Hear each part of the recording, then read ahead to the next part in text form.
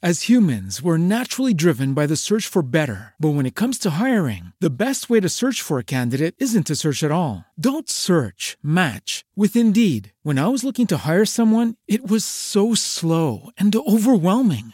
I wish I had used Indeed. If you need to hire, you need Indeed. Indeed is your matching and hiring platform with over 350 million global monthly visitors, according to Indeed data, and a matching engine that helps you find quality candidates fast. Ditch the busy work. Use Indeed for scheduling, screening, and messaging so you can connect with candidates faster. And Indeed doesn't just help you hire faster. 93% of employers agree Indeed delivers the highest quality matches compared to other job sites, according to a recent Indeed survey. And listeners of this show will get a $75 sponsored job credit to get your jobs more visibility at Indeed.com/podcast. That's Indeed.com/podcast. Terms and conditions apply.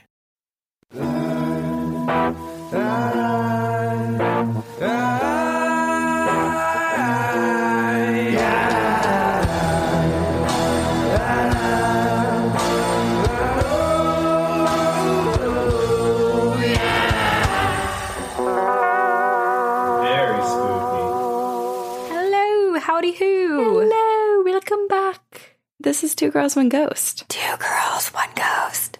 And we are your ghostesses. That's Corinne. Hi. And I'm Sabrina. This is an Encounters episode where we read your stories back to you. And it's my favorite. And I can't wait for all the scary stories that Corinne picked for me. I know, because it's an extension of your birthday. So you know I picked some good ones. I can't wait. Do you want to just get into it? Of course. I already have it pulled up. I'm ready to go. Oh my God. This one is labeled. It's the subject line is Alien Shenanigans Just for You, Sabrina. Oh my gosh. Thank you. It is from M. Okay. Hello, my ghostesses and Leia. I stumbled across your podcast a few months ago and I've been hooked ever since. I've been meaning to write you about some of the spooky things that I've experienced, but Sabrina's recent plea for extraterrestrial stories convinced me to write in.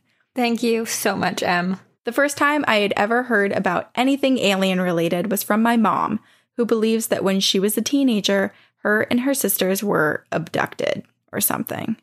This was back in the 80s up in Michigan, and I believe that they were on their way back from a drive-in theater. She said it was around 10 p.m., kind of out in the middle of nowhere, and they were just driving, listening to music. And one of her sisters pointed up to the sky and was like, "Do you see those lights?" And her older sister, who was driving, was like, "Whoa, what is that?" and pulled off to the side of the road. My mom said she looked up to see 3 oddly shaped lights.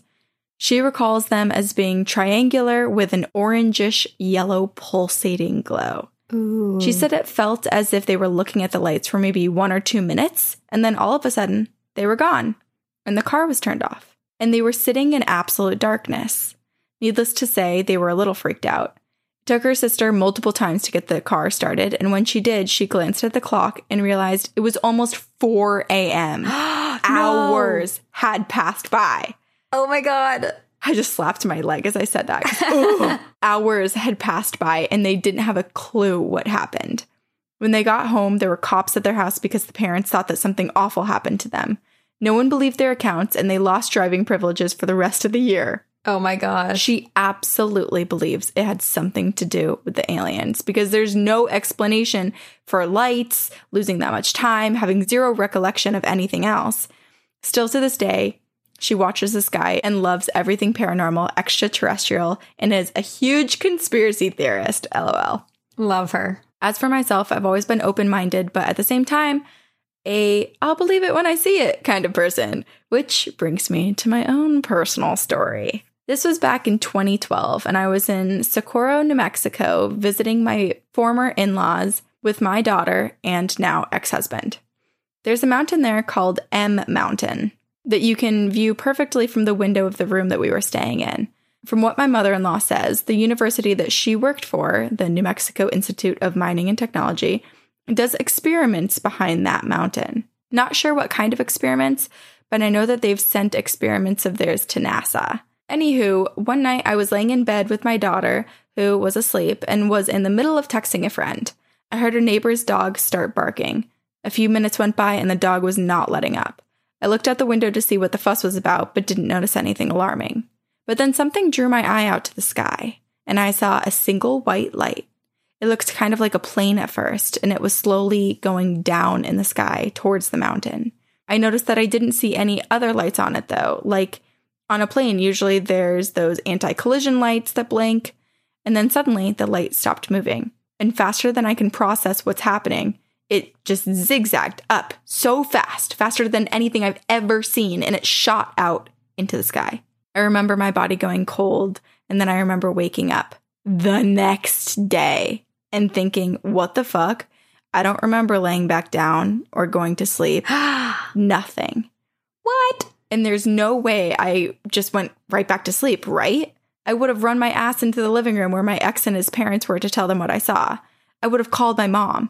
I would have panicked. I didn't have any alcohol that night. I don't do drugs. I was completely awake before it happened, mid-text. So I realized that it was still just my daughter and I laying in bed. My ex was out sleeping on the couch. And so I woke him up and I started asking him questions, basically to recall his night after I went and put our daughter into bed. And he didn't have anything eventful to say. I explained to him what I experienced and he laughed in my face. Boo. I mentioned it to his parents and got, yeah, okay, looks. And I was told that I was probably dreaming. I called my mom and thankfully had a believer in her. Anyone else I mentioned it to basically acted like I didn't remember it right. I must have been dreaming or crazy. So I stopped talking about it. I don't need anyone to believe me because I know what I experienced and it was completely validating for me. I have yet to see or experience anything like that again, and I'm okay with that. But this is turning into a novel, so I'm going to wrap it up. LOL. Thanks for being an outlet for everyone's experiences. You two truly are a gift to the world, and I look forward to every episode. Hopefully Rona wraps it up soon, so you guys can come to Texas and do a live show. Until next time, see you on the other side, M. Okay, I wonder if aliens are similar to the Hat Man, and it's like hereditary, and they target family lines. And it's like a study of like, oh, we abducted your mother. Now, M, it's your turn. We're doing a study on familial lines. Right. Or maybe, I think there are those conspiracies. Sorry, M, this is probably not what you want to hear. But those conspiracies of when they like take people and abduct them and then impregnate them. And then there are alien baby humans running around Earth. And maybe M is an alien human. Oh, my God. Oh, that's so cool. It's so crazy, though, that both her mom and aunt and her basically had the same experience where you see bright lights and then suddenly hours pass by and you're just exactly where you were before, but things are different. Time has passed and you have no recollection. It's crazy. So crazy. And that's a lot of time passing. And at least for her mom's story, it was time passed, but they ended up in the same spot that they last remembered being in. Yeah. And it wasn't until they got back in the car and tried to turn it on that they saw how much time had passed. But for M, it was as if the entire night, and it just whoosh, all of that time is gone. Oh, so freaky. And it's also weird because, so for her mom's experience, they saw the light. Well, I guess they kind of did see it move away. But I'm just thinking about M's experience where M was watching it leave, like it seemingly went back to space, and yet still there was some sort of effect on her. I don't know if it was an abduction. I don't know if there's something where there's some sort of energy that like pulsates out and affects people who have witnessed it in a certain span of time. I don't know. Yeah, like a side effect to memory wiping that lasts longer or something. Yeah. I don't know. I'm ready to read my story to you. Yay. This one is kind of for you and also for all of our listeners because for your birthday, you talked about doing the Brian Weiss past life regression. Uh-huh. And one of our listeners did it as well. No way. Oh, this is going to make me immediately want to redo it as soon as we stop recording. Yeah. Oh my God. It's crazy. Oh, I'm so excited. Okay. This is from Olivia. And it's called Weiss Past Life Regression Story, !, !, !, !, !, 5 and exclamation points. That's how much excitement we have about this. What? Where am I? Hello, lovely ladies. Boy, do I have a tale for you. After listening to your past episodes wherein you mentioned the Brian Weiss Past Life Regression video on YouTube, I had to check it out. I'd never heard of it before, but I was dead set on trying it out. As soon as I got home, I closed my window and my door, turned off my fan, and plugged in my earbuds, got the video set up, and laid down on my bed. Now, to give a little background to why I was excited to try this out, I have to let you know about my lifelong fear of fire. Yes, that's right, fire. I'm talking fear as in I didn't learn how to light a match until college. I'm terrified of bonfires, but also somehow drawn to them. I can't really explain it. It's like a fear I've always had. I can remember feeling it as far back as around 4 years old, when even the mention of the word fire and fireworks terrified me enough to hide from them. Anyway, I've been curious as to how this innate fear could relate to maybe my past lives. Was I burned alive, tortured with fire, burnt badly? Who knew? But I was so excited at the possibility of finding answers. So, there I was on my bed, starting the meditation. And mind you, I am not one to meditate. I've tried so hard over the years, but my fluttery heart and anxious brain always win out. But this time was different. Very, very different. I won't give away every step of Weiss's video, but I will say that I was very relaxed. I have never felt so calm. In fact, I even have an Irregularly? I know, but why does it sound so weird coming out of my mouth? I don't know. I even have an irregular... Oh my God. I don't know what's wrong with me. You can't say R's. There's too many R's. What's happening? Maybe you could say abnormal. It's not the right terminology, but it's close. Oh, God. Okay. Whew, I'm going to try this again. You could say it, and then I could say irregular. Whoa. No, you got it. It's contagious. I was going to say I'll insert my own voice. Okay, I'm just going to say I even have an irregular heartbeat. It's fast. Wait, I did it. Okay. You did it. Okay. So Olivia says that I even have an irregularly fast heartbeat due to medical conditions. But this time it was beating perfectly slow. I'll jump forward to the regression memories because it's pretty nuts. Not only did I clearly view my own birth, I could literally hear how my mother's heartbeat echoed in the womb, how bright and scary the hospital room lights were. But I've flashed even further back into a life that makes so much sense for me to have lived. I started by seeing my past life's shoes. I looked down and I was wearing thin scraps of fabric over my dirty feet that almost resembled brown ballet shoes. I could feel every rock on the ground, every grain of dirt when I walked, like the shoes were really just for show. I then saw my hands, my dirty and worn hands. They were young hands, but still so full of lines and marked by hard-working scars. The dirt under my nails made them seem like they were painted black. Then I started moving faster and faster, and my heart was racing, and my feet were pounding on the ground. I remember thinking that all I could smell was blood and dust, blood and dust. I repeated that to myself over and over, blood and dust. And suddenly I ran into a crowd of similarly dirty, worn people, screaming and hollering around. You guessed it, a pyre. I pushed through this crowd and I saw my worst fear. My past life's mother was strung to the beams, a fire lit beneath her, burning her alive. The crowd screamed, "Witch! Devil!" and all sorts of curses that hurt my heart. I screamed out so loud my throat went dry, and I felt hands trying to force me back as I struggled to reach my past mother. In my reality, as I was meditating, I could feel my body shaking. My arms and legs were jerking, spasming, almost like a dog does when he dreams of chasing a squirrel. I have never done anything like that before.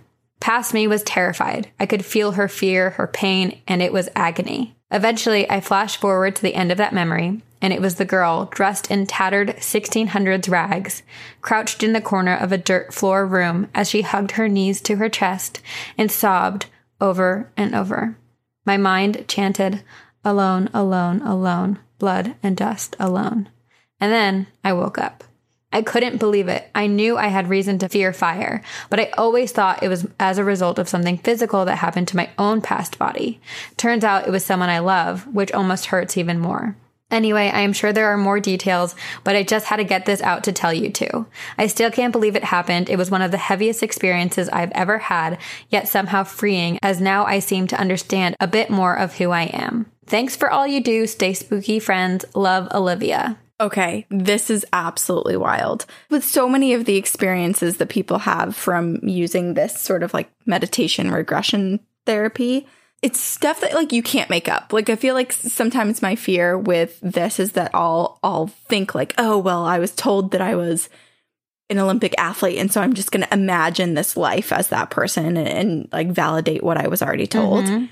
But something like this, for her to have realized that it was someone else and not even herself, just is so, I feel like just so validating that it's really truly an experience where you tapped into a bit of your past life. Yeah, it's amazing. It's amazing. And it's also horrific because I feel like so often it's the lives that have trauma or whatever traumatic experience happened in that life. That is the image that you're shown. You're not seeing all of the wonderful times of good things. Yeah. It's similar to residual hauntings, right? Like when something traumatic happens, it leaves a darker stain or a heavier stain on a place, which I feel like you could say the same for. Oh my God. Oh my God. Ah! What the fuck was that? Oh my God. I'm literally dying. What happened? Oh, there was a bug on me. There was a bug on me and it's huge and I flicked it. And its fucking arm is still twitching. I like. It's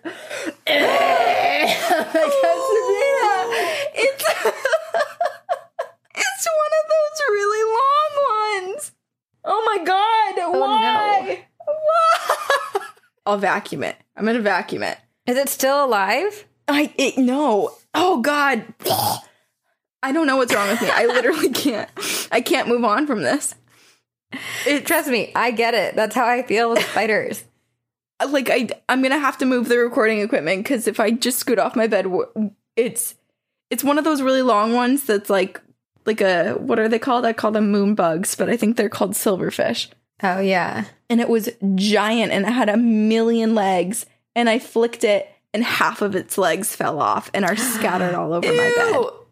That's why I'm making these noises. It's fucking gross. No. This is all because my air conditioning broke, so I've had the windows open for like a week straight. Yeah. Lesson learned. Just sweat. Don't let anything in. I'm so sorry you had to go through that experience. Well, I'm sorry that you had to secondhand hear the noises that came from my body in absolute horror and disgust. I'd literally rather hang with a demon than have that happen again. Oh my God. Don't put that out in the world though, dude. I don't know. That was traumatic. When my future self, does a past life regression, the trauma from this current life is going to be that. That is what they're going to see. It's just going to be a memory of you screaming while recording a podcast because a bug is crawling on you. Stupid, long-ass bug. Fear of bugs is totally passed on from our ancestors, isn't it? Like spiders and snakes were some of the greatest fears, and heights. Anyway, what a crazy experience for Olivia. That's wild. And also so amazing and kind of cool just to like have had this question your whole life about why you have a fear of fires and then kind of have it answered is amazing. I wonder what her relationship is like with her mother now, because I wonder if there's if the feelings that she felt, of course, they were like horror and fear when she was doing the past life regression. But I wonder if perhaps they're like traveling souls and that maybe it's her mother now, or she'll meet someone and she'll be triggered into this memory again and realize that person that was her mother in a past life is now this other person in her life. I also wonder if she'll, now that she's kind of opened herself up into acknowledging this past life, if this past life will ever communicate with her again in other ways. Yeah. Ooh. I know. Do you think that once you tap into it, that you no longer have to be in this sort of meditative state, that it will just come to you whenever and rush in because it now has permission to flood into your memories? You've accepted it. Who gave you permission? Who gave you permission? Gorge. Brian Weiss did. As humans, we're naturally driven by the search for better. But when it comes to hiring, the best way to search for a candidate isn't to search at all. Don't search, match with Indeed. When I was looking to hire someone, it was so slow and overwhelming. I wish I had used Indeed. If you need to hire, you need Indeed. Indeed is your matching and hiring platform with over 350 million global monthly visitors, according to Indeed data, and a matching engine that helps you find quality candidates fast. Ditch the busy work. Use Indeed for scheduling, screening, and messaging so you can connect with candidates faster. And Indeed doesn't just help you hire faster. 93% of employers agree Indeed delivers the highest quality matches compared to other job sites, according to a recent Indeed survey. And listeners of this show will get a $75 sponsored job credit to get your jobs more visibility at Indeed.com/podcast. That's Indeed.com/podcast. Terms and conditions apply. With LinkedIn Jobs, we tap into a network of more than 1 billion professionals to help you find quality professionals quickly and easily for any role you need. Marketing wizards? Found them. Software engineers? Found. That project manager I could never seem to hire? And found. LinkedIn Jobs quickly matches your roles with candidates with the right skills and experience. In fact, 86% of small businesses get a qualified candidate within 24 hours. Post your first job for free and get started at linkedin.com/spoken. That's linkedin.com/spoken. Terms and conditions apply. I'm transitioning now into another alien email that's going to take a turn and encompass a few things that you like. Oh my God. This is from Maddie, and it's titled LMAO, Aliens and the Weird Yet Wonderful Running Route. I love it. Running. Love running. Love running. Good day, ghost buddies. I heard your plea for more alien encounters and such, and I figured I'd give you 2 of the stories that I have. So when I was a young teen, I would go out to visit my childhood friend, let's call him Ollie, in Queensland, Australia. I'm from Sydney, so it's always a fun trip to go see him. Anyway, what our usual tradition was to sit outside and smoke with his mom. We were bad teens. Anyway, they lived on this huge plot of land, so we would just sit there and enjoy the night and each other's company and share stories of paranormal. And we always had this dark abyss of bushland to look out onto. And so this one night, we started to talk about the woodland paranormal experiences. And that's what led into our talk about aliens. We started to talk on this topic, and his mother paused and said, Maddie, do you think aliens are bad? And I kind of responded with a simple, I'm not sure, I haven't met one. And that's when she laid it on both me and Ollie.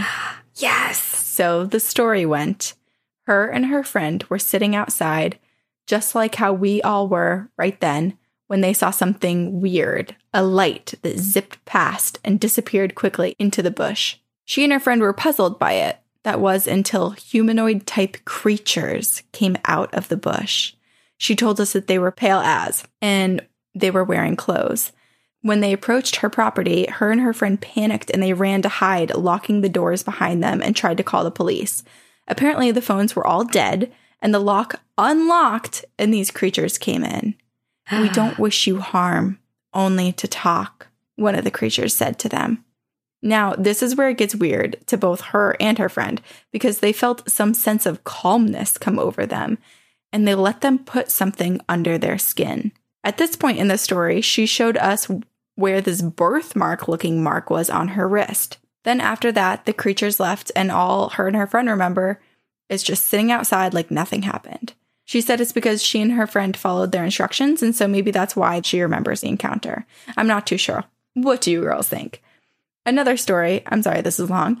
I go running every morning, sometimes 4 a.m., sometimes 5 a.m. I know, I'm weird, and I enjoy stargazing while I'm running. Anywho, I run along a big shopping area, and this area leads off into Bushland area. One morning earlier this year, I was doing a 4 a.m. jog again. I'm insane. And they said a meteor shower will take place. Well, it did. However, through that shower, I noticed this darker than black object move against the shooting meteors. Maybe it was aliens. Maybe a government flight craft. Who knows? My running route has been pretty weird between that sighting, a cult that chills in the bushland, and a running ghost. I have a lot of spooky stories. But stay safe, stay spooky. P.S. Give Leia a pat from me. I love cats, and my childhood cat still visits me in my dreams, even though he passed on years ago. Oh, Maddie, I'm giving Leia a big squeeze and pat for you. Her friend's mom has a tracker from aliens inside her wrist. Yes. And it left a birthmark looking shape. So it makes me wonder if some people are The people that weren't born with birthmarks and develop it over time, do you think that they just don't know that they were abducted by aliens? I don't know. I really don't. I'm not well equipped to handle this. It's crazy. I also just like want her to get like an x-ray of her wrist and yes, see if there's something in it, or if like the tracker is the birthmark. Like, are they so high tech that undetectable? Yeah. Right, because we're thinking of like our own modern day technology where it's like a clear metal chip that can be detected, but who the heck knows what's actually being put inside of you? Whoa. By the aliens. And the fact that they communicated with her friend's mom and her friend, and they were able to understand them as if they spoke the same language, whether it was like mentally communicated to them or what. Yeah. I don't know. It's so weird. It's very weird. It's also interesting that the aliens, like, with all the capability that these humanoid-like creatures with clothing on had, they knew how to speak the language. They wore clothes to present themselves in a way that humans would be less fearful. Right. But it's interesting that they landed in a bush instead of just, like, out in the open, or landing where they weren't visible and then approaching. I'm confused about their landing. You know, they can't be perfect at everything, Corinne. No. Maybe the one alien that never gets to drive, like, convinced the other alien, like, just let me drive this time. And he has his permit. He's still learning. Yeah, he's still learning. And it's also very creepy to think about Maddie's experience running so early in the morning, which, like, please be safe. Yeah. But to see something, it's always the description, like, blacker than black. Like, what is moving against darkness? That, like, obsidian black that is so eerie. Maddie, props to you for running late at night. I think it sounds beautiful looking at the stars while running, but I'm just so afraid of the dark that even when there isn't something darker than dark moving in the sky or around where I am, I'm terrified of everything that comes with the night. So I just couldn't imagine. Wouldn't even be looking at the sky because I'd just be scared of the darkness and the bushes and the cockroaches and rats. I do want to know more about this running ghost, though, too. Yes. Let us know. Let us know, Maddie. Okay, what did you pick for your next read? This one is from Courtney, and it's called My Story, The Haunting of a Misplaced Girl. Hi, ladies. I started listening to the podcast at the advice of a friend, and I have to say, of course, that I love, love, love it.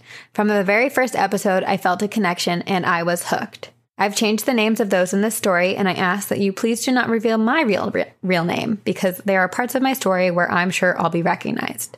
I haven't told anyone this in fear of the straitjacket. So, here goes. About 7 years ago, I met a man, Steve, at a club who soon came to be the man of my dreams. Or so I thought. We had everything in common, except that we lived in different states. He was only in town for a couple of days, but we exchanged phone numbers and talked often afterwards. About a month after we met, I decided to take the road trip and go and spend a weekend with him, and it was awesome. We started making regular trips back and forth for visits, and soon we were exclusive. Well, I was anyways. And one weekend, when I went to go see him, I found out that he was seeing other girls, and a fight ensued. He swore up and down that I'd be the only one from now on. And I believed him. In getting to know each other, we talked about paranormal stuff. This was the only thing we butted heads on. I believe without a doubt, but he was a complete skeptic. We agreed to disagree. After we had our first fight, I started having my doubts about our relationship. And this is where shit gets weird. I was in my late 30s then, and all my life I had believed in ghosts, demons, angels, multi-dimensions, and multi-universes, witchcraft, aliens, you name it. The last 2 decades, I had practiced paganism exclusively. I have had prophetic dreams and clairvoyance. I'm an empath and can easily pick out the bad from the good. And something in Steve was not right. But I was so deeply attracted to him that I needed to stay with him. One night, it was becoming very hot and heavy in the bedroom when I felt a moment of silent clarity come over me. It seemed as though time slowed and the lines of communication opened up. I closed my eyes and silently asked the gods to please give me a sign if Steve was the one for me. Next, the most frightening thing I've ever seen showed me my answer. I opened my eyes, and in front of me stood my boyfriend. Black, sunken eyes, a shadowy, sunken face, and no soul. Oh, God. Steve was gone. Only his decrepit 6'5" shell of a body remained. For a second, I felt like I was surrounded by hell and ominous echoes of laughter. 2 seconds later, all was back to normal. We were in the throes of lust, but I was so spooked I had to stop. He was confused at my change in mood, so I told him suddenly that I felt really dizzy. I pondered that night for a while, and sometimes think that what I'm about to tell you was a punishment for not heeding the warning of the gods. But like a naive girl dying for Prince Charming, I stayed with Steve, never saying anything to anybody about that night until now. Fast forward a year, and I'm about to uproot my life and move across state lines to live with Steve. After a couple of months living with his roommate, we decided we needed a place of our own. One of his buddies had a place for rent, so we looked at it. There was nothing super special about it, but it was an old 120-year-old house, and I love old houses. Small town seemed like a quiet neighborhood, and we knew the landlord. So we moved in. A couple weeks go by, and Steve and I were goofing off in the living room when all of a sudden we heard music. We stopped, looked at each other, and said, "What the hell?" We ran to the dining room and heard it again. It was classical music. Then we ran to the kitchen, but it stopped. We were both speechless. There was no explanation as to where the music would come from. All the doors and windows were closed, no electronics were on, and the music was quite clear. Steve, who proclaimed to be a total skeptic and laughed anytime I mentioned ghosts, finally got a glimpse of the other side. A few days later, Steve was talking about our little encounter to our landlord, Charlie, to which Charlie replies, "Oh yeah, the house is haunted." He proceeded to tell the story about how when him and his wife lived there, they were in bed sleeping and his wife's leg was grabbed and she was dragged to the edge of the bed. What? Yeah, no, that's not just like, oh yeah, this place is haunted. Like, what the fuck? A few days later, another friend told us that when he lived there with Charlie and his wife, he couldn't take how bad it was and had to sleep in the garage. And that is coming from a Marine who served 2 tours in Iraq and was the baddest, meanest mother effer I've ever met. So after finding this out, everything went from bad to all hell breaking loose. I spent a lot of time alone in that house. 1, because I was a contractor and worked from home. And 2, Steve was a very unfaithful boyfriend. Believe me when I say that topic alone would be an 800-page epic novel. I'll spare you since this email is long enough. A lot of times I worked late into the night since I had deadlines. One night I was at the dining room table, aka my desk, when I looked at the window. It was dark out, so it was easy to make out the reflection of a creature behind me, preparing for attack. That was the only time I saw anything, thank God. But then I started hearing the noises, and I knew for sure without a doubt that this was a demon house. Oof. One night, I was sitting on the couch watching TV, alone, of course. Mind you, at the time, I usually only watched the Food Network or music festivals, so my mind wasn't being influenced. And I thought I heard a woman scream. I muted the TV, and I realized, yep, that's what I heard. This woman was screaming for her life. I jumped up and went to the window since it sounded like it was coming from the neighbor's house, but it stopped. So I sat back down, scared to death. And then I began to feel ice cold. My nose, my toes, my fingers. It was crazy. And then I heard it again. It was a long scream, but this time it sounded like she was in the devil's grips and being tortured. And then the scream changed. It lowered in tone and slowed down into a deep baritone laugh, like only Satan himself was in the room playing tricks on my ears. I could not understand what the fuck was happening. My mind could not wrap itself around this. So, being an avid Ghost Hunters fan, I decided to investigate. I bought a digital recorder and started my EVP work. I couldn't believe the shit I recorded. A few things were very perverted and sick, and I shudder still when I think about it. But there were 2 recordings that really stuck out. The first one was the same as what I heard before, the woman screaming and the evil laughter. It was recorded over and over again, exactly the same each time. It almost felt like something was in a loop and stuck in there. The second recording was just as fucked up as the first. It was whispers and chatters of a lot of voices. I couldn't understand what they were saying, but then a woman's voice, clear as day, sang over them, singing an old English hymn, "Onward, Christian Soldiers." To this day, I have to stop myself from even thinking of that song. After about a year of living in the house, a friend of mine, Pauline, and I were out for drinks, and she told me about how she used to clean my house for a previous tenant. The lady who lived there was kind of eccentric and hippie-ish. The entire backyard was so dense with wildflowers you couldn't even walk through it. Pauline said that she always felt really uncomfortable in that house and like she was always being watched. She said a few times she heard a man's voice say, "Peter," but no one was home. I started telling Pauline about some of my experiences, and she was not surprised. She told me that she had a friend, Maggie, who was a witch, and would see if she was willing to come over and help cleanse the house. When Maggie came over, she went into witch mode right away. She sat on the couch and meditated for a few minutes, and then she went upstairs to the extra bedroom, which we didn't use the room very much, and Steve kept his clothes in there, and I had a bookshelf in it. But I hated that room. I avoided going in there at all costs because every time I passed the doorway, I could sense a presence watching me. To make things creepier, the door in that room had a padlock on the outside to keep whatever was in there inside. Eek. Ooh. As Maggie, Pauline, and I stood in that room, we discussed how unnerving it was. But soon Maggie said, "I've lost it. It's gone." And as we went back downstairs, Pauline made a joke and said, "Well, at least there isn't a Ouija board in there." I stopped mid-stairway and turned around. I looked at Pauline and I said, "Oh shit, there is." I'd been given a Ouija board as a gift a few years back, but after a previous experience with one, I do not use them and the board was still in the packaging and wrapped in plastic.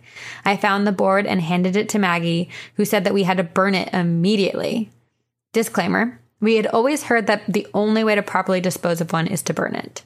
So we went to the backyard, built a bonfire, and watched the board burn. I'm sure my neighbors thought we were crazy since it was the middle of a summer day and 3 long-skirted women were standing around a fire ring. LOL. Anyway, after that, I saged the entire house and things were quiet for a few weeks. But then they started up again. I tried telling Steve that I couldn't live there anymore and we needed to find a new place, but he brushed me off since he was still pretty skeptical, and he laughed at my stories quite often. But one day, he invited a guy over that he'd met through a mutual friend. This guy, Fred, has a house for sale that he'd be willing to rent out to the right people. And as we were chatting, Fred stops and says, "Oh, now I remember why this house is so familiar." He goes on to tell us that his brother-in-law's girlfriend used to live there. She was the hippie lady with the flowers. He told us that she planted all those flowers to calm the spirits. And he kind of laughed and said, "That's Death Alley out back, you know?" Steve says, "What do you mean?" So Fred tells us about how through the years, about 5 or 6 men were electrocuted out in the back alley because of the electrical boxes. What? And that they weren't grounded, so they all burnt the men to crisps. And now it's haunted. Oh my God. Steve's face goes blank and turns completely white. He looks at me terrified, and I say to him, "I fucking told you so." Needless to say, we were moved out within a month. That wasn't really the end of it, but truly the terrifying stuff didn't continue. Of course, that relationship ended a few years ago, and I've since moved back to my home state. I admit I was traumatized by the whole experience, and I believe that I suffer from PTSD, not only from the hauntings, but also from how insanely awful Steve treated me. I'm slowly healing, and I truly believe that your podcast has helped with that. Knowing that there are others out there who have witnessed similar events is comforting. Keep up the awesomeness, and I'll see you on the other side. Love and light. Oh gosh. I'm so curious as to why Courtney, despite seeing kind of like the evil or the soullessness of her significant other at that time, what it was or like the reason behind her being so attracted to him. Was it something that was kind of like out of her control and the darkness was kind of working its way and keeping her close to him? Right. Or maybe there was a reason for it, like she was meant to do something or find something or learn something, and so she needed to stay just a little longer. Yeah, I don't know. I mean, I feel like we've talked about how demonic presences can be really eerily charming and kind of suck you in, and it seems like maybe that might have been what it was, but... Yeah, because I would never wish for her to be with someone who doesn't treat her well. Yeah. And also, oh my God, can you imagine mid-makeout on your way to like doing the dirty, you open your eyes and the person you're with is a soulless, eyeless, demonoid figure? Oh my God, no. It's terrifying. I would never be able to get that image out of my mind. Absolutely I feel like I'm going to not. make out with Nick tonight and I'm going to see that just because this image is in my mind. Yeah. You're just going to be screaming. He's going to be like, what's happening? I'm so glad that they got out of that house. It clearly was not. I mean, the combination of one, their unhealthy, probably not great relationship, and all the dark spirits and deaths that happened in that house probably was a bad combo. You know what I love about this story, though, is that it feels so much like a movie or like the best novel. The fact that Courtney befriended this woman who used to be like the caretaker or cleaner of this house. She had this sort of natural historian as her best friend who experienced some of the same things, knew previous owners, like had the backstory. I just love that. Yeah. It does kind of remind me of like the Sisterhood of the Traveling House, because the amount of people that they knew who knew someone else who lived in that house, and like, yes, it feels like it passed through so many people in that town. I know.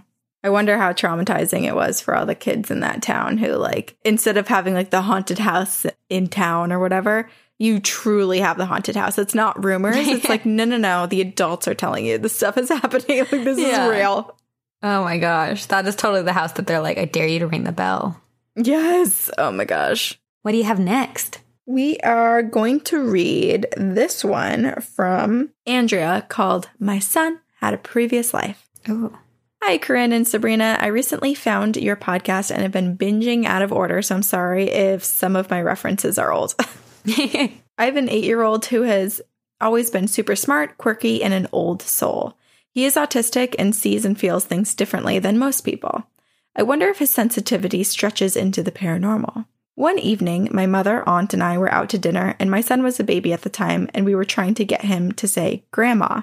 At the time, he called my mother vaca, which means cow in Spanish. So we laughed about this a lot. In the middle of dinner, my son looks up at the ceiling, totally spaced out, and said very clearly, Grandma. A few seconds later, he shook his head and refocused on us and went back to his normal self. We all looked at each other and immediately thought of my grandma, who has passed, and we all got chills. He then did not say the word grandma for several more months. When he was a little older, about 3, he walked into the kitchen while I was making dinner and asked about his parents. I said, well, I'm one of your parents.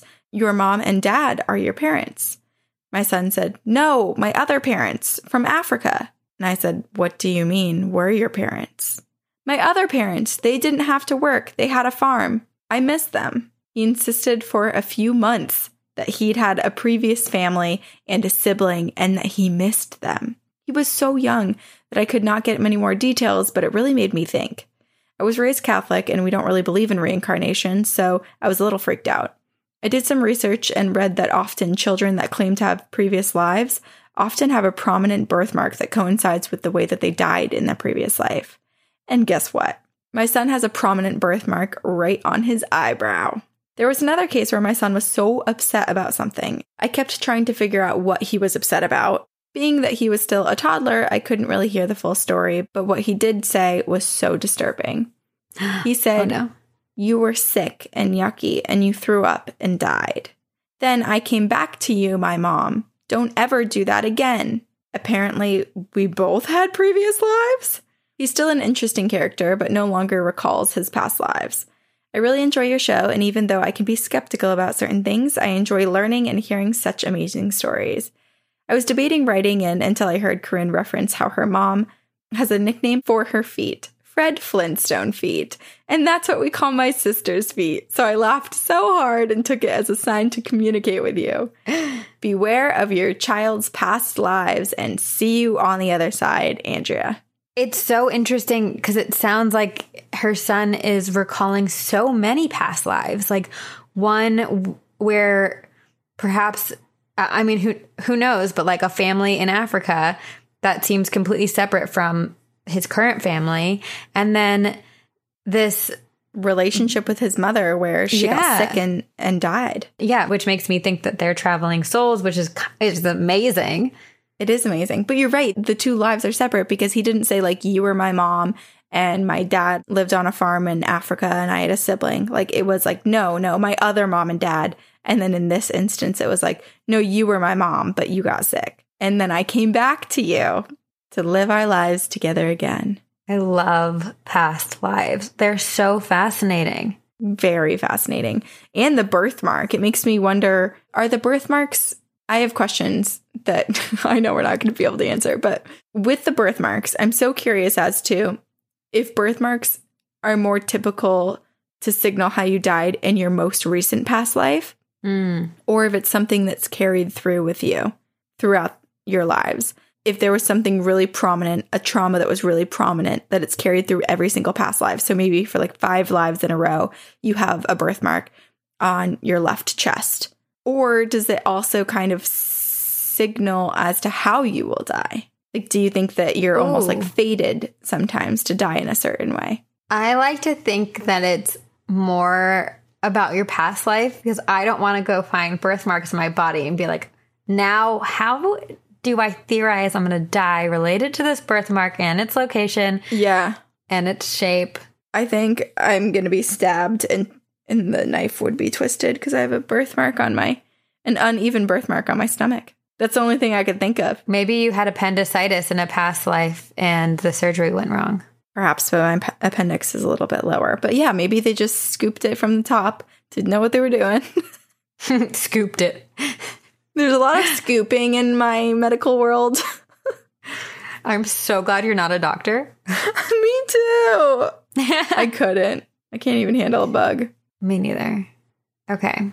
This is from Jack, and it's called Posed House of God. Hi, my name is Jack. I've listened to your podcast for quite a while, and I absolutely love it.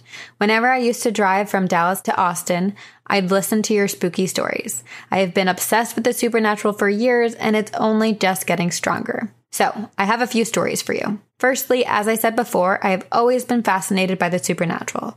My parents raised me very religious and taught me the Bible as well as other religions, so when it comes to theology and the paranormal, I am very open-minded. Angels and demons used to never frighten me, but the older I get and the more I experience and see, the more I grow cautious. Now I have stepped away from the church and allowed myself to grow and discover new things about myself as a person. My parents raised me and my brother and sister in a giant log cabin in North Texas in the country. Although this house was built by my dad, I swear to you, it's haunted. It wasn't your typical scary house in the woods. There's a lot more to it. So, first story first. When I was little, I used to sleep in the room that was connected to the hallway to the attic. There was no door from my room to the stairs up to the attic, and all that separated me from the stairs was a tall screen door held by a latch. So I always had this dark hallway connected right to my room. My bed faced said hallway, and every night when I tried to sleep, I had to look right into that darkness. When I was younger, my mom used to read a lot to me, and I really had a thing for being scared of rats and rainstorms. So whenever it rained or thundered super loudly, I'd run into my parents' bedroom. One particular night, as I lay in bed, I was around 7 years old, it started to pour outside and thunder quite loudly. Lightning and rain pounded outside my windows, and I pulled the covers up around my head. It only got more and more heavy, so I covered my face with a blanket. I could hear the rain pouring, and then suddenly, I heard something slam. It was the screen door. And keep in mind, this door is inside my room, where there are no windows open, no wind, nothing. I peeked my eyes out from under the covers, and I saw the door open once more, and then slam, shut, and latch itself. Ooh. I instantly laid completely flat on my bed and didn't even yell for my parents. I tried to breathe quietly and keep my eyes squeezed shut. Then, another sound came from my room. Also connected to my room was a sliding wooden door that led into the bathroom. The door screeched open, very slowly, and it didn't close. I held my eyes shut even tighter. I thought I was imagining it, so I opened one eye under the covers and peeked, and I saw the bathroom door completely open and the dark room beyond it. And then, last and final thing I heard was a few minutes later. I was still frozen under my blankets, and then there came the sound of scraping feet on the floor, climbing down the stairs, down the hallway from the attic, and into my bedroom. No. And it stopped just by the bathroom door. A year later or so, I was sleeping in my room, and I had snuck my cat in to sleep with me. I had a bunk bed now, and he would often curl up right under my chin. This particular night, he woke me up and started to hiss. I opened my eyes, and I saw 2 red eyes staring out from the darkness around my bed. My cat jumped and began to puff up. He hissed and growled more before jumping out of the bunk bed and to the ground. A few seconds after he landed, I heard a loud thud on the floor as he growled even louder. I reached my hand out to turn on the light in my room, and as soon as I did, all I saw was my puffball of a cat sitting on the ground, staring under my bed. Second story. So when I was about 16 or so, I had just seen The Conjuring. In fact, during the weeks before Christmas, I had marathoned tons of horror movies since I had never had the chance to see them before. But I've always loved The Conjuring, especially the second with the little girl and the possession. They have recordings of her voice on YouTube during the interviews, which scares the shit out of me. But the part that always stuck with me was in the second film, one of the girls makes a Ouija board out of an old cereal box. My stupid self knew nothing about the proper use of these boards, and I assumed it wouldn't be that bad. So instead of researching it properly, I just began. I knew a bit about using the board, so I looked at some images online and made my own out of an old shoebox and a handmade planchette. I sat cross-legged in my room at almost midnight. I had candles lit and some incense going as well, and I had just saged my room before sitting down to begin. It was around 2 a.m., and I started to focus my mind and try to begin. I closed my eyes and leaned forward a bit, but before I even started, I felt the room get really unusually cold, especially considering that I had the heat blasting constantly. The candles I had lit blew out, and I opened my eyes. I was sitting in total darkness now, and that is one of my worst fears. And then suddenly, I heard and felt something loud fall and hit the floor of my room. I scrambled up and flipped on a light. The books from my deep bookshelf had completely fallen backwards off of the shelf. As I started to pick them up and set them back on the shelf, I had this prickling feeling in my neck that someone was watching me. At this age, I had changed rooms from when I was little and had moved into a large room with a vent opening, wooden rafters, and large windows. And my bed was right underneath this vent opening. Many times I'd hear something scraping and moving in the vent or tapping on my windows.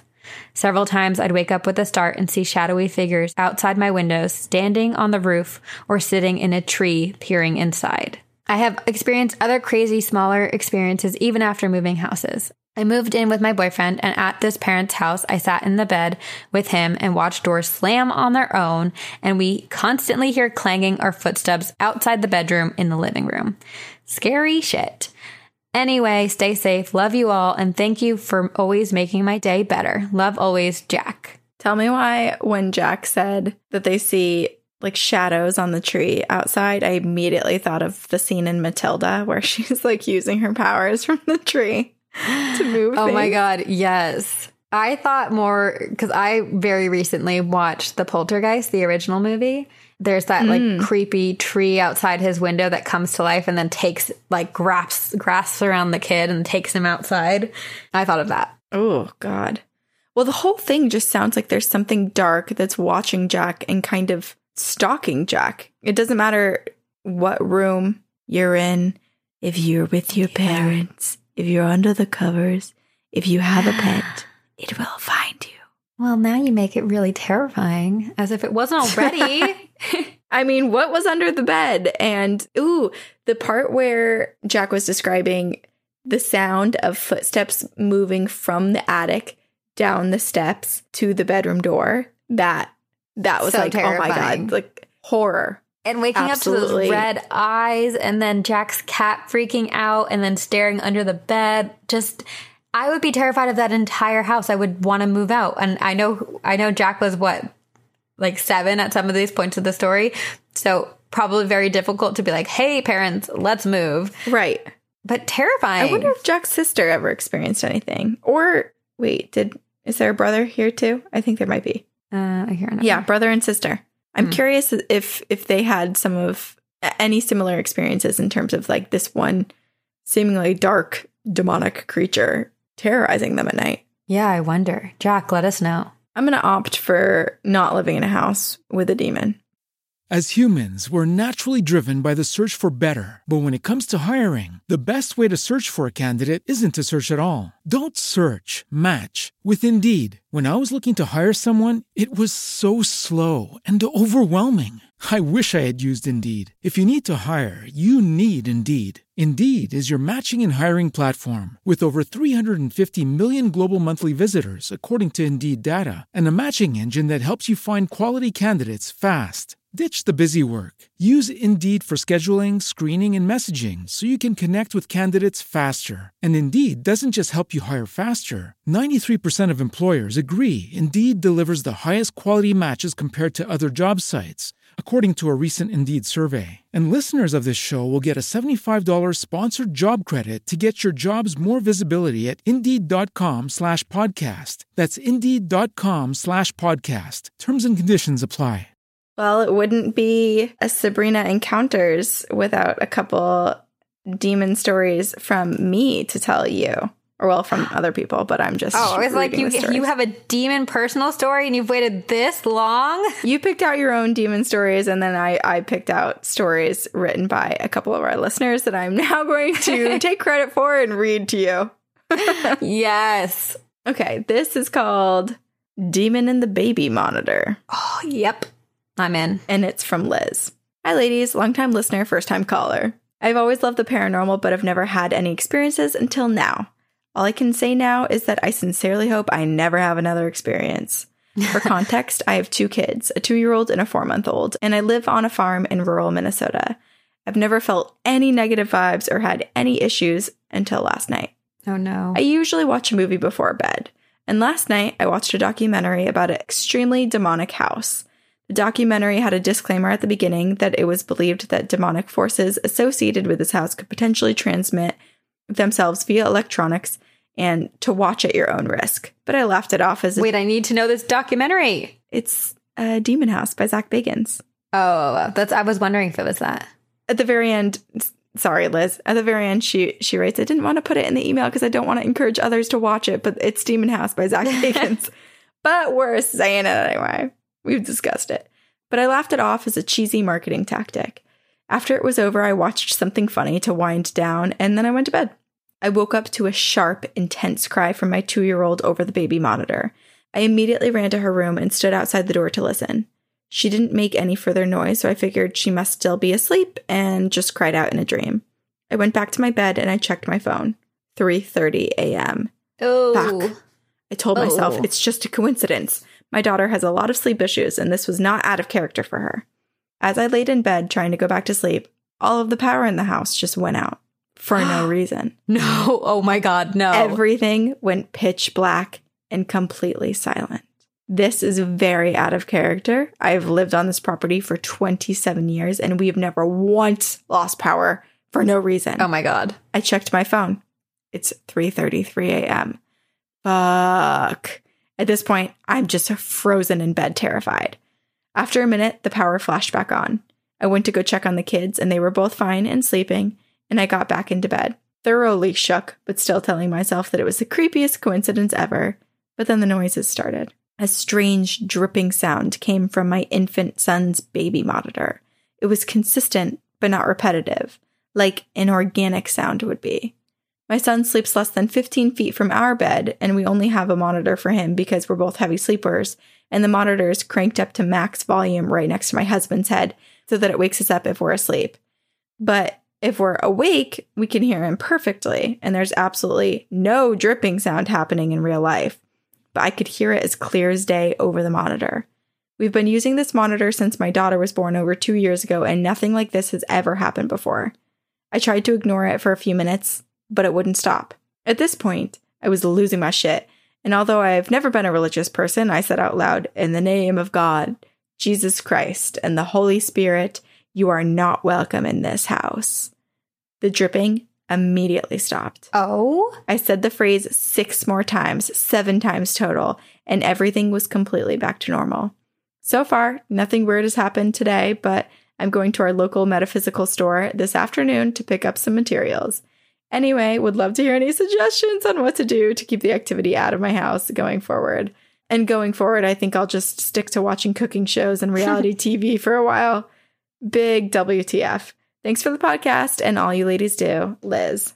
That's horrific and so terrifying. And I don't know what it was, if it was like a ghost playing a prank on you because you would just watch a scary movie, or if it was something demonic or what. But the timing of that is terrifying. Absolutely terrifying. I feel like it just can't be a coincidence. Like, it's just, there was something. Especially too, I'm sure like the people that are just kind of like, oh, ha, ha, ha, like it's nothing. Like, I haven't seen Demon House all the way through. I think I watched like the first 15 minutes of it, and then I was like, I'm not risking it. And I dropped off. But I can only imagine that if I were a demon, I would be tempted to go to people like Liz who are like, oh, it's just a marketing ploy. Like, this isn't anything. And just do a little one night, hey, just be like, I'm not a joke. I'm real. So scary. I did watch that whole movie. You did? I watched it on my computer in a minimized screen.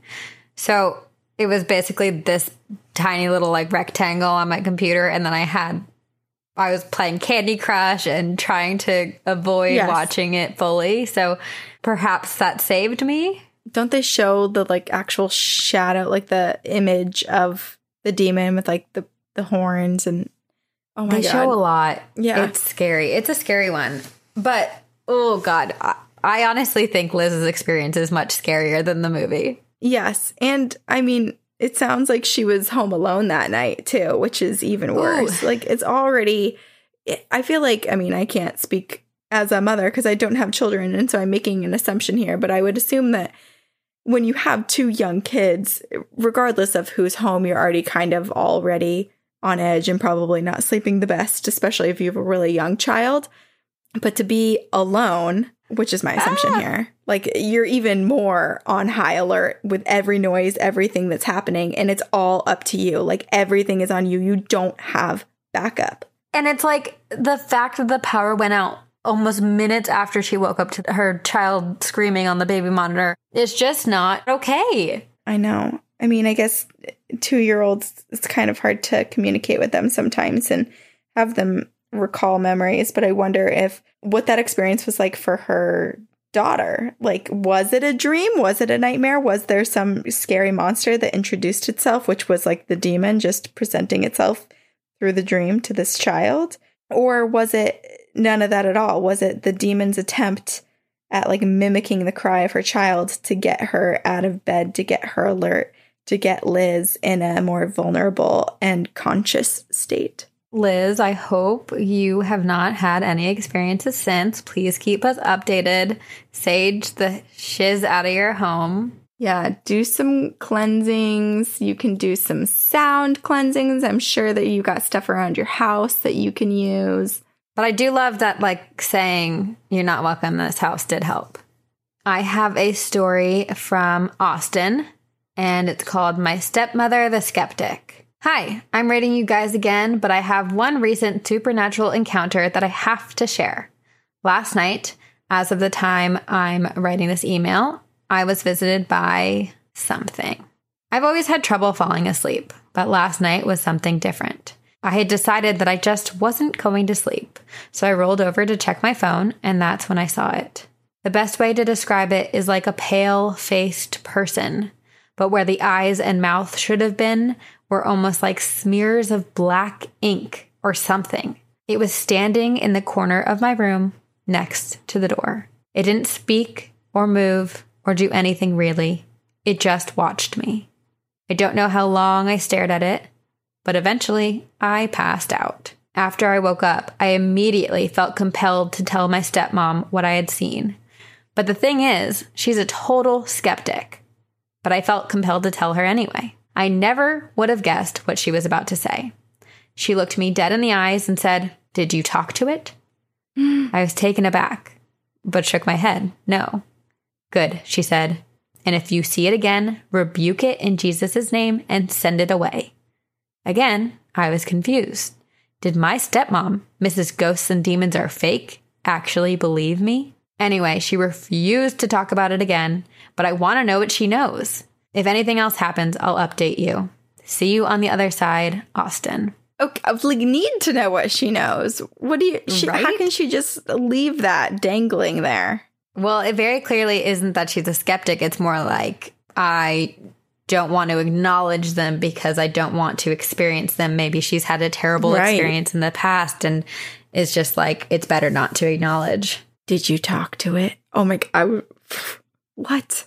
I would need more. I would not be just... I mean, I guess there's nothing Austen could do because she was refusing to talk about it again. But that image, that thing that Austen saw... I know. And it not speaking, it not moving, just like... Sometimes I don't know what's worse. Really quick movement, really slow movement, or no movement at all. I don't know. I also am imagining that this thing kind of looked like the killers in The Strangers. Yeah. Ooh, but it's like smeared with what looks like black ink. That's so disturbing. It's so unsettling. It's almost so like creepy. it's like a painting, you know? Oh, but like blurry and pale and white. And it's like almost the opposite of a shadow person, but has the same attributes and characteristics. Yeah.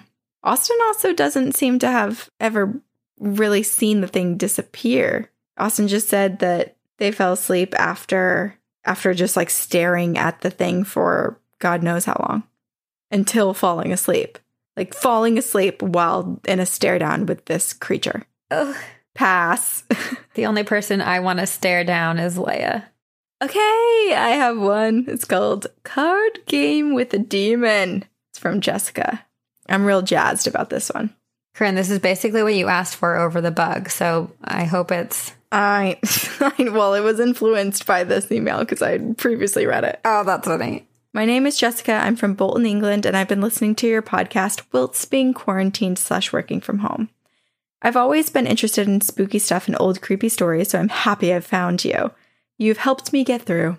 I've always been quite spiritual. However, I watch a lot of horror films, so I tried to not let myself get carried away and have had some bad experiences with sleep dread. Basically, one night I woke up at a sleepover with friends with the feeling of someone staring at me, my full head of hair covering my face. Whilst trying to part my hair, I panicked because the hair wouldn't go away and I could feel this presence just getting closer. I eventually parted my hair and woke up.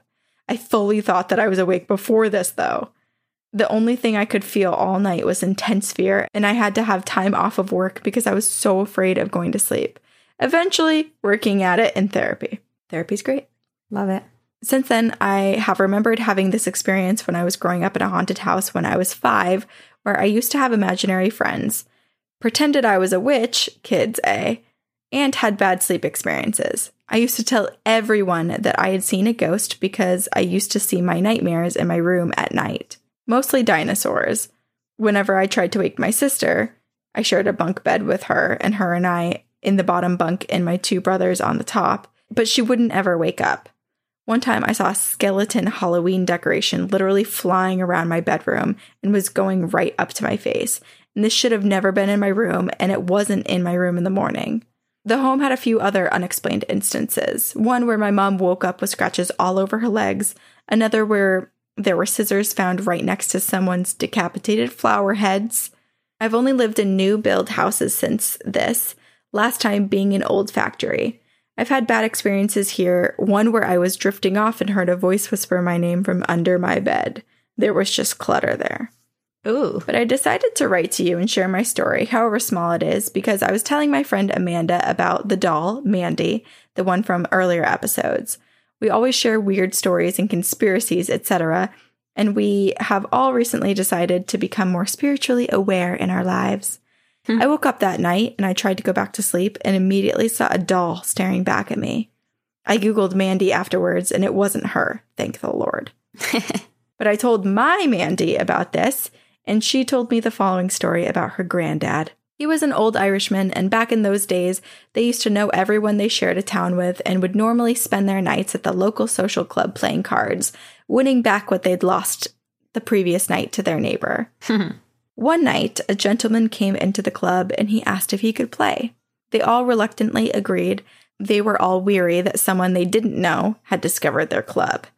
Every game this mysterious man played, he won by fluke and ended up leaving with everyone's money.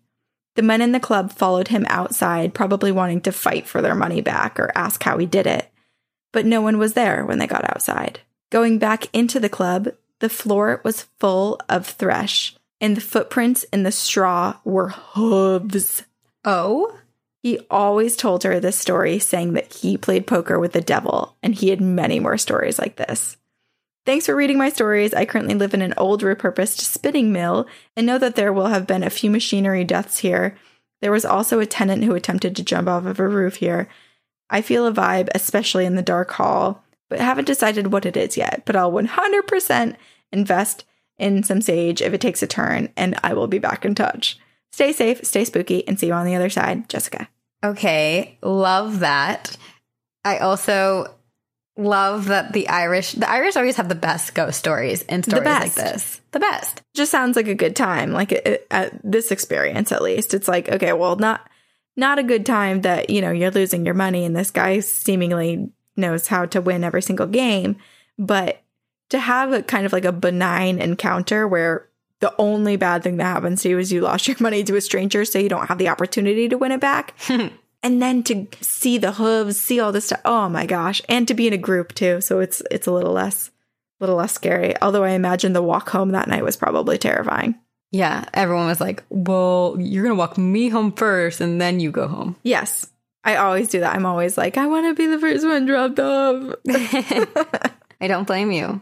You know, what's really interesting is Jessica was talking about how in her childhood bedroom that she shared with her two brothers and her sister, that all of her nightmares and all of these things that kind of like would be from a child's imagination would actually like physically appear in her room.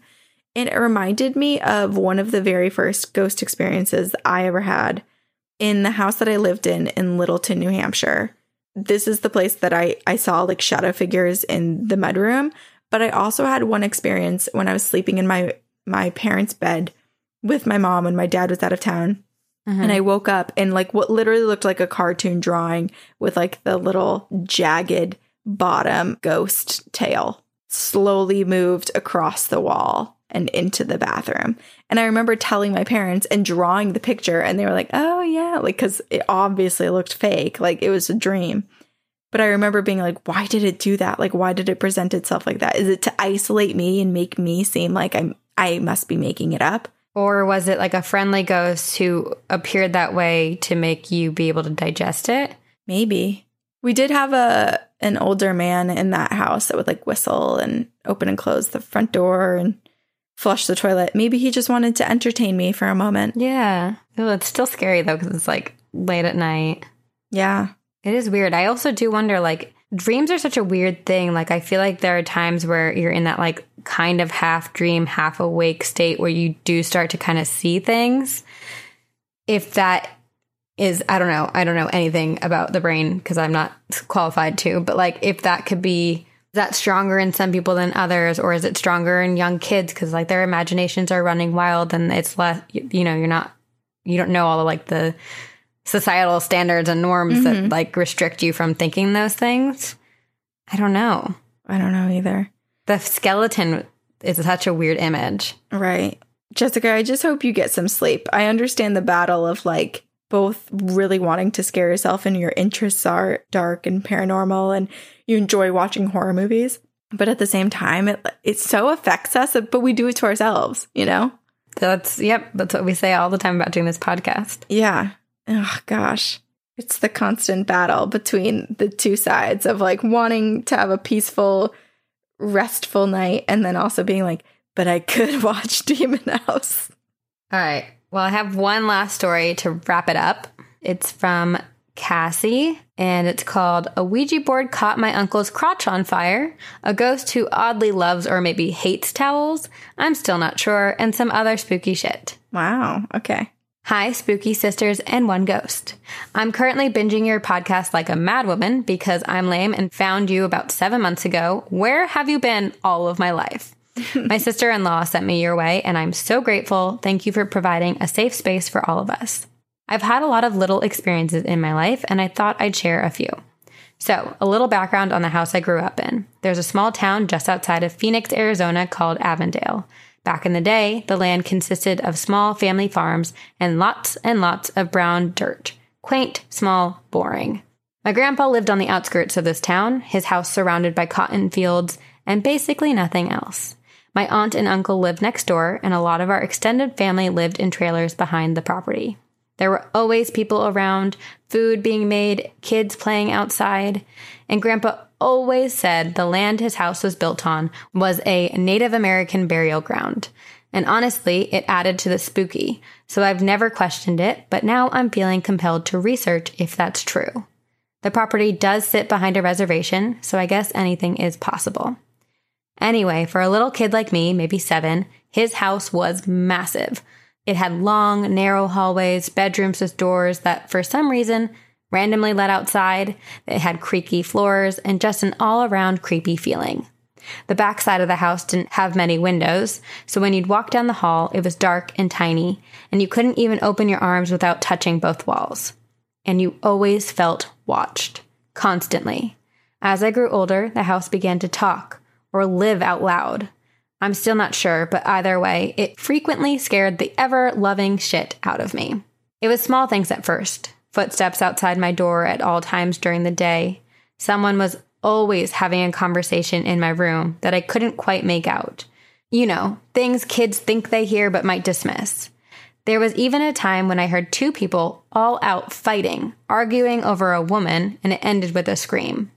I did not sleep in my room for almost a week after that. I swore someone lived in my closet. There was a particular time when I felt something crawling up my leg. It felt like fingers with very pointy claws on the end. Ooh. It was the middle of the night, close to 3 a.m., and it woke me from a dead sleep.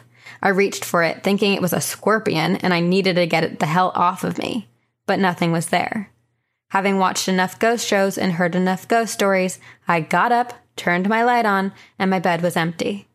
To this day, I have no idea what it was, nor do I allow myself to think about it anytime after dark.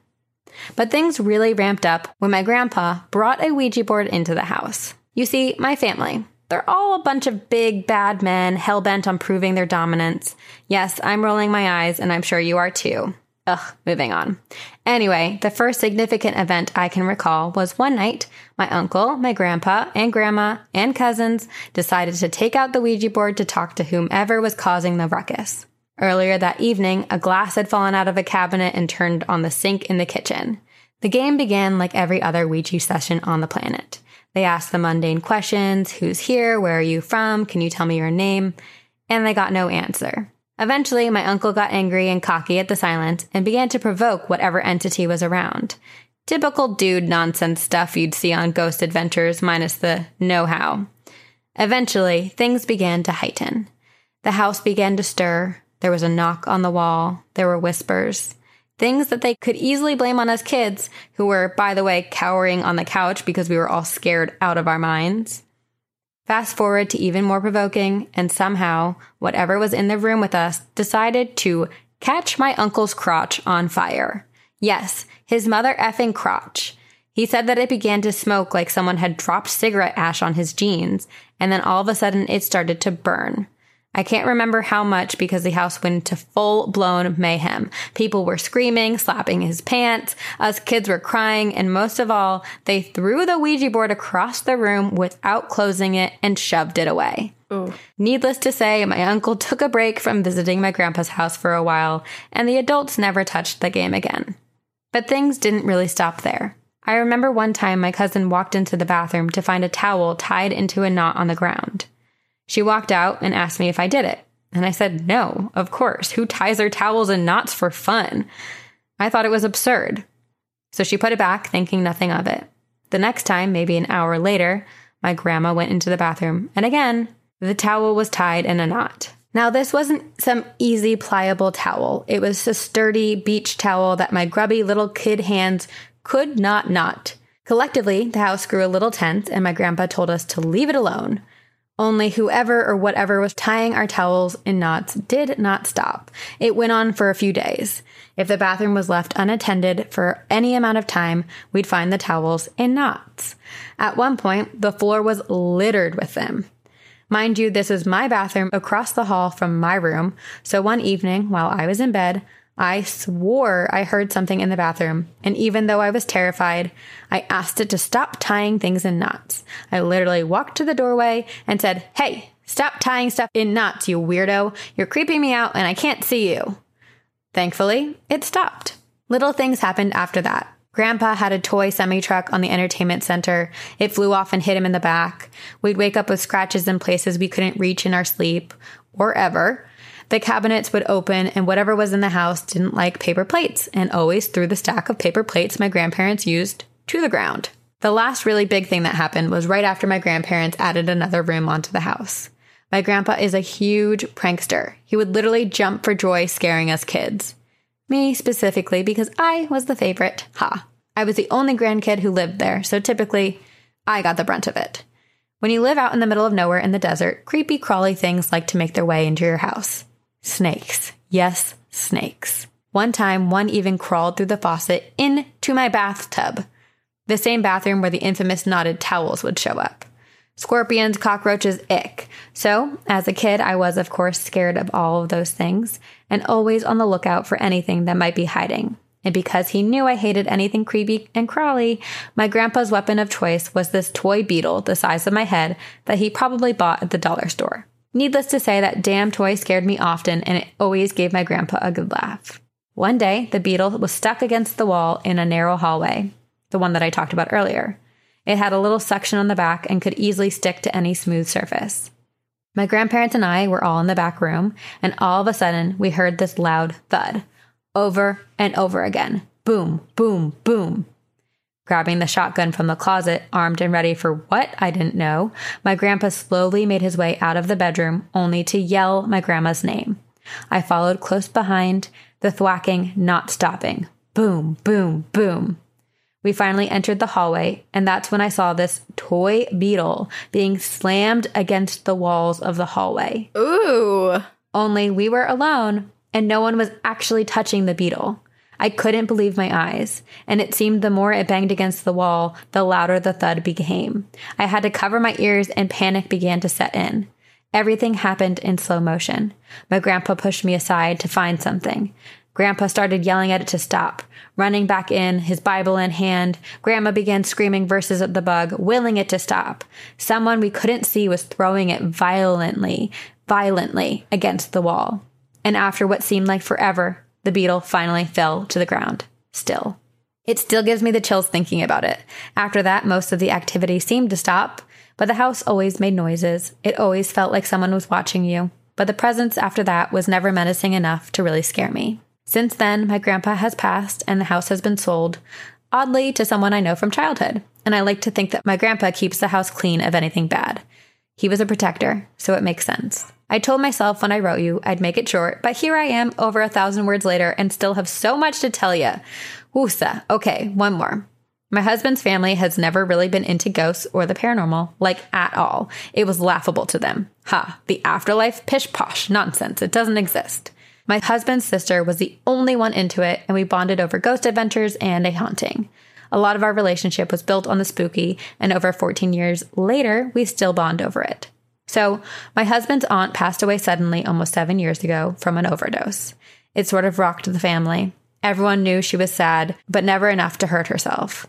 The night after she passed, she came to me in a dream, looking like she did when she was young. She was healthy, her hair was beautiful and long, her skin was clear, and she looked so peaceful. I recall tearing up, so happy to see her at such ease. She told me that she didn't mean to overdose and that it was an accident and that she felt awful because she knew she was causing her mom and sisters pain. She had tears in her eyes, but she also said she felt so good, better than she ever had in life. She told me to tell Grandma and my mother-in-law that she didn't do it on purpose. It was an accident, and hoped knowing the real story would help them move on. She hugged me and then disappeared. I think she came to me because I was the only one in the family who was open to hearing a message, and she knew I wouldn't be afraid to tell her story. That's all I have for now. There's plenty of other stories, perhaps for another time. Thanks for reading my rambling, school friends. See you on the other side, Cassie. Oh my goodness.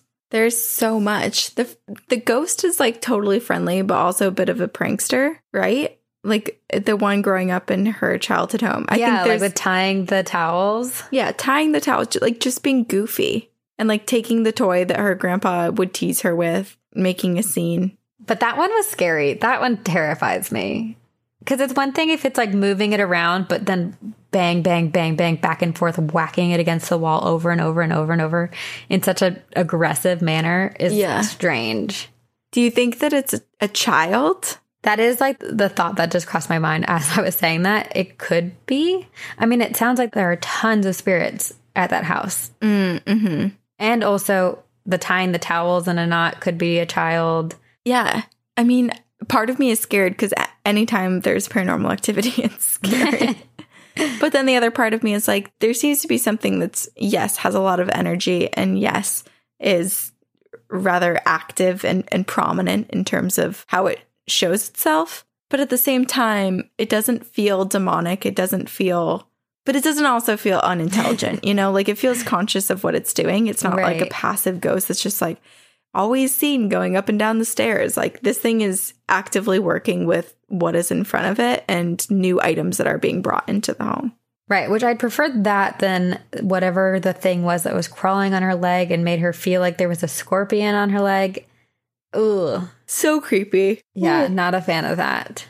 But the last experience with the aunt and her coming to her in a dream is just so beautiful and so heartbreaking, but just an amazing experience for her to be able to share with his family. And so much love, obviously, that the aunt has for her family to have felt good and found peace and is on the other side and yet still is taking the time and spending the energy to make sure that those that she left behind understand what happened. She's still taking care of them. She's still making sure that they're able to move on as quickly and as gracefully as they can from something like this, something as traumatic as losing a sibling or friend or daughter or loved one. Right. I'm curious how receptive the family was to it because she said that they were very closed off and not open to the paranormal, but I wonder if they were willing to accept that. Yeah, I wonder if there was anything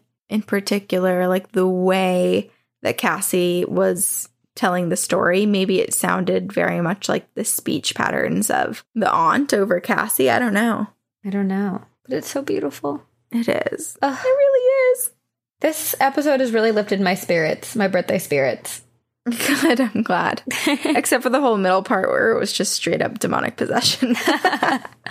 But still lifted your spirits. You like that. Even still, spirits are high. You enjoy the Ouija board, demons, all that stuff. I love those stories. They're my fave. The darkness.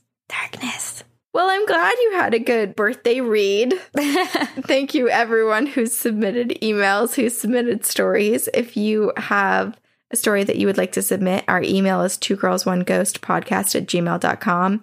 We've said it before in previous episodes, but if you would like a chance for your email to be read, you'll have to email them to us because we only look in our inbox when we pick stories. So if you tweet or Instagram or Facebook, unfortunately, we're not pulling from those. So, or if you snail mail it to us. We do read from snail mail. If you want to snail mail it to us, you can. We do. We have snail mail. And we have a snail mail. We have an update, but I will save it for next episode. Perfect. There are a variety of ways to support us. The most important to me is iTunes reviews. Please rate and review. Give us a 5 stars and write a review. You'll also lift my spirits again. And we have Patreon. We have merch. We have social media. You can join our Facebook group. You can follow us on Instagram or Twitter. We don't tweet much, but our Facebook group is super active and it's the greatest group I've ever been a part of and ever known. And I feel so grateful for all of you. And we also want to say thank you to Max and Eric and the rest of the team at Upfire Digital for editing our podcast every single week. We so appreciate all of the expertise and the help that you guys give us to make our audio in tip-top shape. Truly, if you need any editing help, please reach out to Upfire Digital. They are amazing. Tell them that we sent you because they'll hook you up. And we will see you on the other side. Very spooky. As humans, we're naturally driven by the search for better. But when it comes to hiring, the best way to search for a candidate isn't to search at all. Don't search, match with Indeed. When I was looking to hire someone, it was so slow and overwhelming. I wish I had used Indeed. If you need to hire, you need Indeed. Indeed is your matching and hiring platform with over 350 million global monthly visitors, according to Indeed data, and a matching engine that helps you find quality candidates fast. Ditch the busy work. Use Indeed for scheduling, screening, and messaging so you can connect with candidates faster. And Indeed doesn't just help you hire faster. 93% of employers agree Indeed delivers the highest quality matches compared to other job sites, according to a recent Indeed survey. And listeners of this show will get a $75 sponsored job credit to get your jobs more visibility at Indeed.com/podcast. That's Indeed.com/podcast. Terms and conditions apply.